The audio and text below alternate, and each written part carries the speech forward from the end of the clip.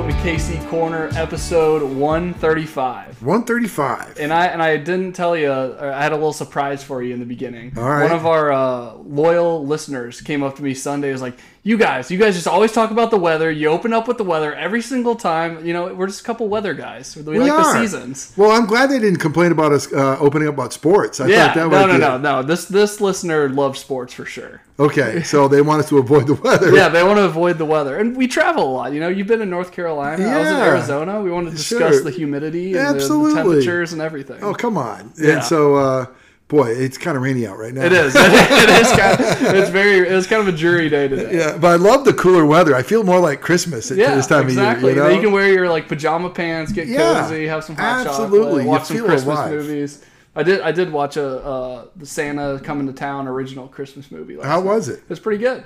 I don't know if I remember that one. It's in our little friend group text, we were talking about our favorite Christmas movies, and that was thrown out there. Claymation, made in 1970. Somebody threw that out as their favorite? Yeah. Kick him out of the friend group right now. I know. I threw an Elf, obviously, and some other. Yeah. And I grew up in a Christmas vacation home. Sure. And so, all the good ones. Somebody threw in the Claymation. I mean, I'm serious. Yeah. That's amazing. Yeah. Oh, yeah. He's kind of a nerd, but it's okay. All right. That's all right. All right. That's great. Wow. And you watched it. Wow. Yeah, That's good. It was great. Good for you. Well, that was our weather talk. That was our Christmas talk. Got it. We can get back to our regularly scheduled things now. I love it. Wonder of Wonders, and thank you, Ruth. Thank you, Ruth. I mean, really, everything about Ruth and everything about the book of Ruth makes the Bible and God's redemptive story even more beautiful. I mean, seriously, Brooks, I mean, I probably say this about so many books, but the book of Ruth, the story of Ruth, it is so beautiful. I mean, here's this Moabite widow who is going to be connected to King David in a pretty direct way.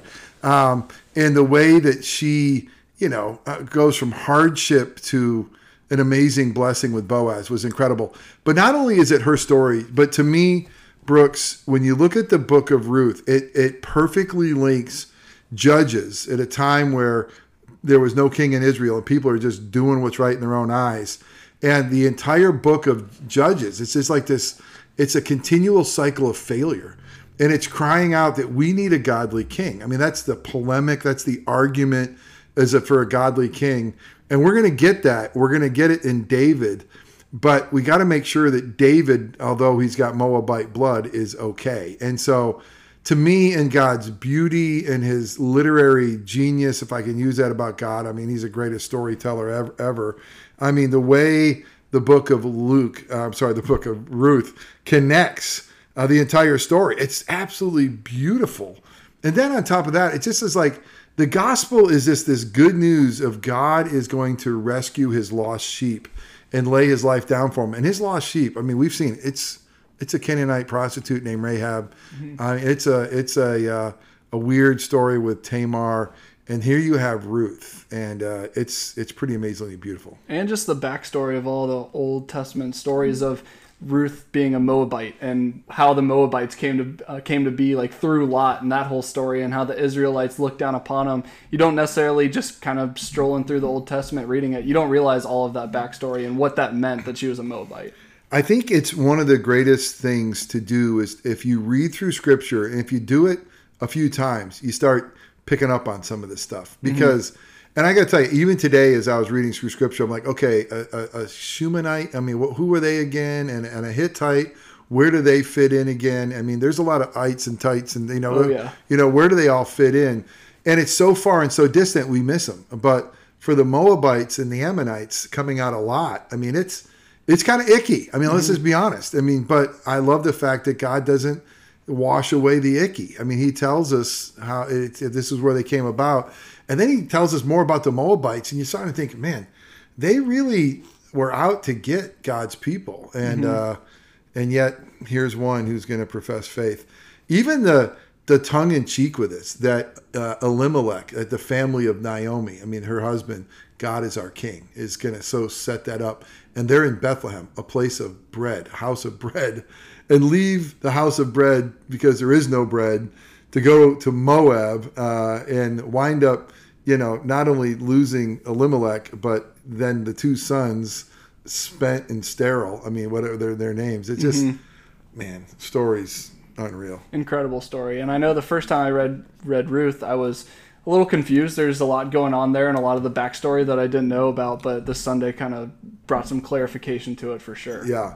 Well, I think that, as we mentioned, that kinsman redeemer is really, where does that come from? Kinsman, a family member, so a family member redeemer. And what are they redeeming? It's not like Jesus, our redeemer, that saves us from sin and death and brings us into his family. But this is a redeemer that's redeeming a family member in trouble. It's, sometimes a kinsman redeemer can buy someone out of slavery and he really kind of come alongside it.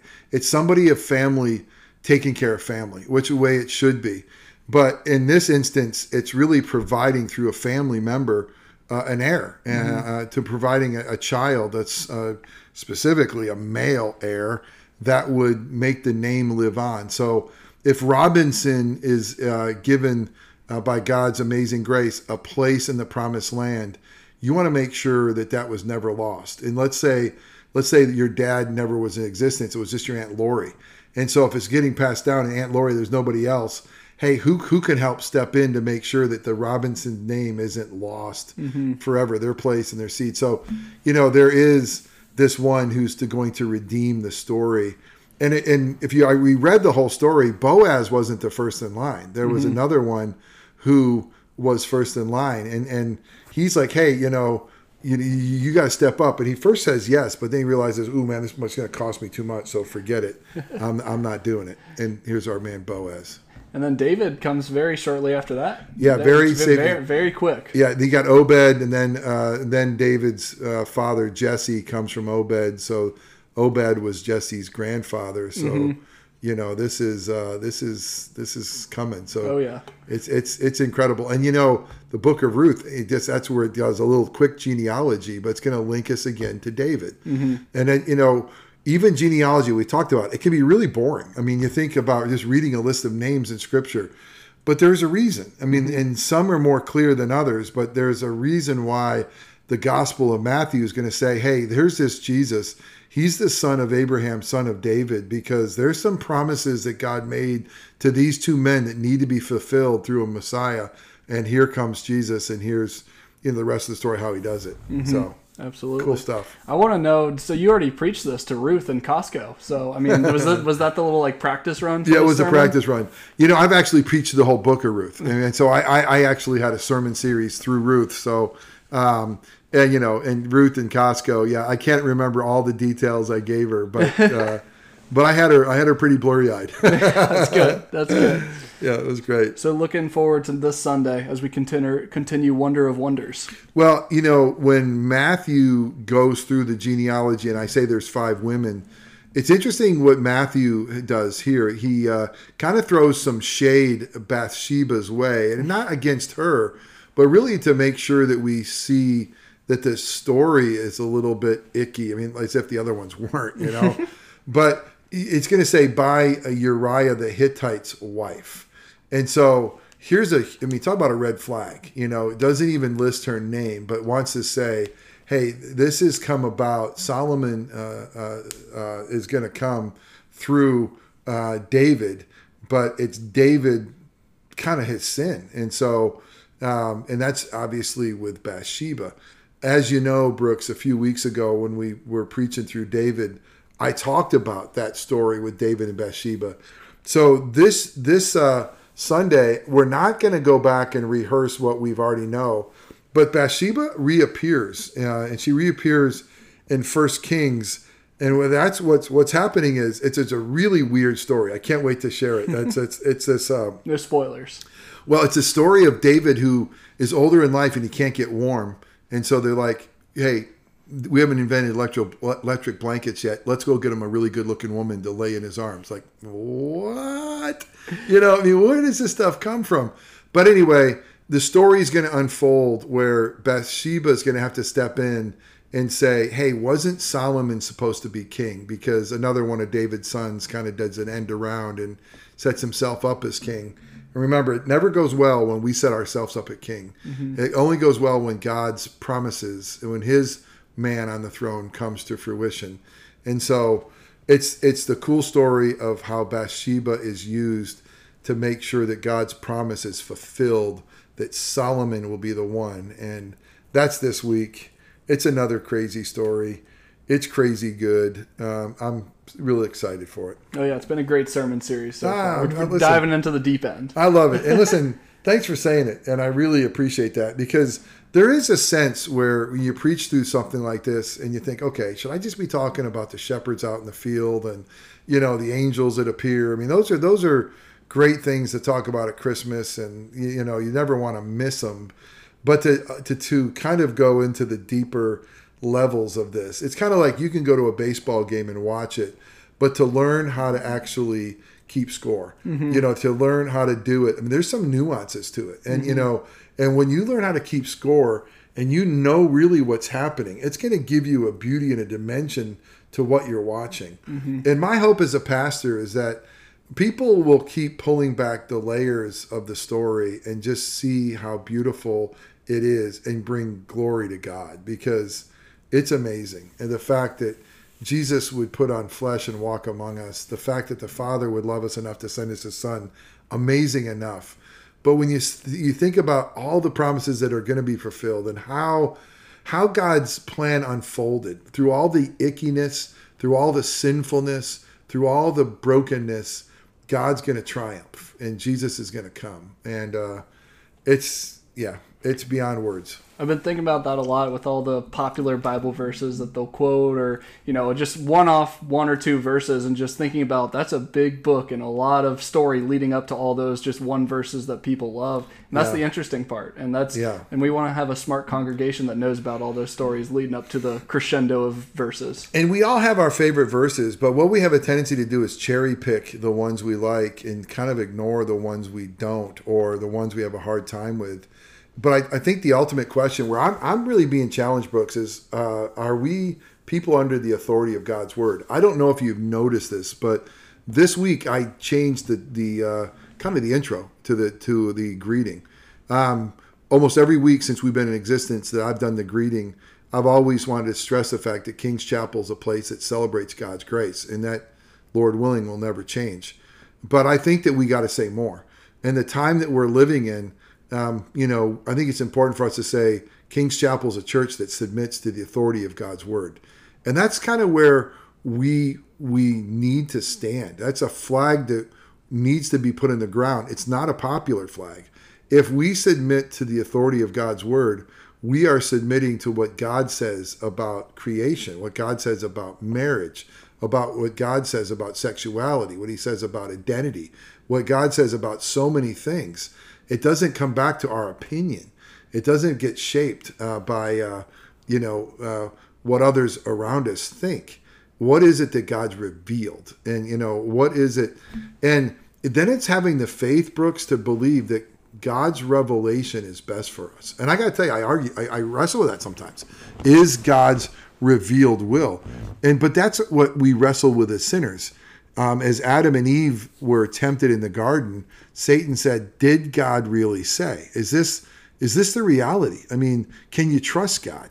And I think that we all wonder, can we trust you? I mean, does God have the last word on marriage?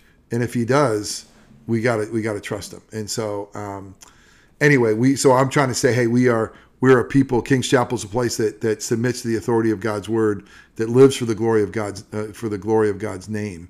And then, celebrate the fact that we embrace grace. Well, it goes back to your sermon series on 1 Timothy, I believe, when you kind of went through the different roles of the church, elders, deacons, women, everything through the church. And it lays out exactly what the roles are supposed to be. And it's easy to say, well, you know what, he was giving it in context. And you always got to look at what context it was given to us, and there's more richness to that. But if you throw away the didactical teaching, the teaching of that saying, Paul was only, dealing with what was going on culturally, we can't embrace that, then that's where we go awry. Mm-hmm. So, yeah. Mm-hmm. Yeah. Well, Christmas is just around the corner. We're almost to Christmas Eve and a busy time of year. It's interesting because I looked at the calendar today, and we all know December 13th, and oops, by the way, it's Tuesday. We're a little early. I know, Tuesday night. So anyway, I looked at the calendar and thought, wow, in a couple of weeks, December is over. I mean, Christmas is here, and then January starts on the 1st, and I really feel that way, Brooks. It's like, wow, things are speeding up, and yeah, it's important time of year. We don't want to miss it, but man, it feels like things are going fast. Oh yeah, absolutely. It kind of hit me last night. Wanted to watch a Christmas movie and watch the 1970 claymation movie. What in the world were you thinking? Hey, we got Rudolph the Red-Nosed Reindeer and Frosty the Snowman on deck. So it's been a few years since I've kind of watched a bunch of Christmas movies. I think we're gonna get back into it this year. Rudolph and what was the first one you mentioned? Rudolph, Frosty the Snowman. Yeah, that's claymation. Santa's Coming to Town. Yeah, so that's all got that kind of genre What was interesting on Santa's Coming to Town last night was that there was some Christian aspects in it, which you would never see in a Christmas movie or anything like that. Forget it. It wasn't a ton. It was just a couple of things here and there, but it was part of the culture. Have you ever seen the Charlie Brown Christmas Story? I have, and that was one I said last night. I couldn't remember what exactly happened. Well, it's incredible because Linus reads right out of Luke chapter 2. I mean, it's a lot of the true Christian Christmas story, which is awesome. I'm looking forward to watching those for sure. Brooksy, it's almost 2023. Something's big's happening in 2023. That is something big is happening. I mean, wow! If I get this right, let me get this right. It's almost equivalent to today's date. Is it March 12th? March 12th. Wow, that's fantastic. Coming up. Big day, bro. Exciting stuff. Very exciting. All right. Hey, listen, don't forget, folks, Christmas Eve, we're going to have 2 services, 5 and 7. 5 o'clock is going to have the nursery. So please invite some friends. Please invite some people to come. Hey, come celebrate. By the way, did you see the sign out front? Yes, we got our name on the new digital sign. So yes. Here we go. Love it. Thanks, guys. See you Sunday. Thanks again, Brooks.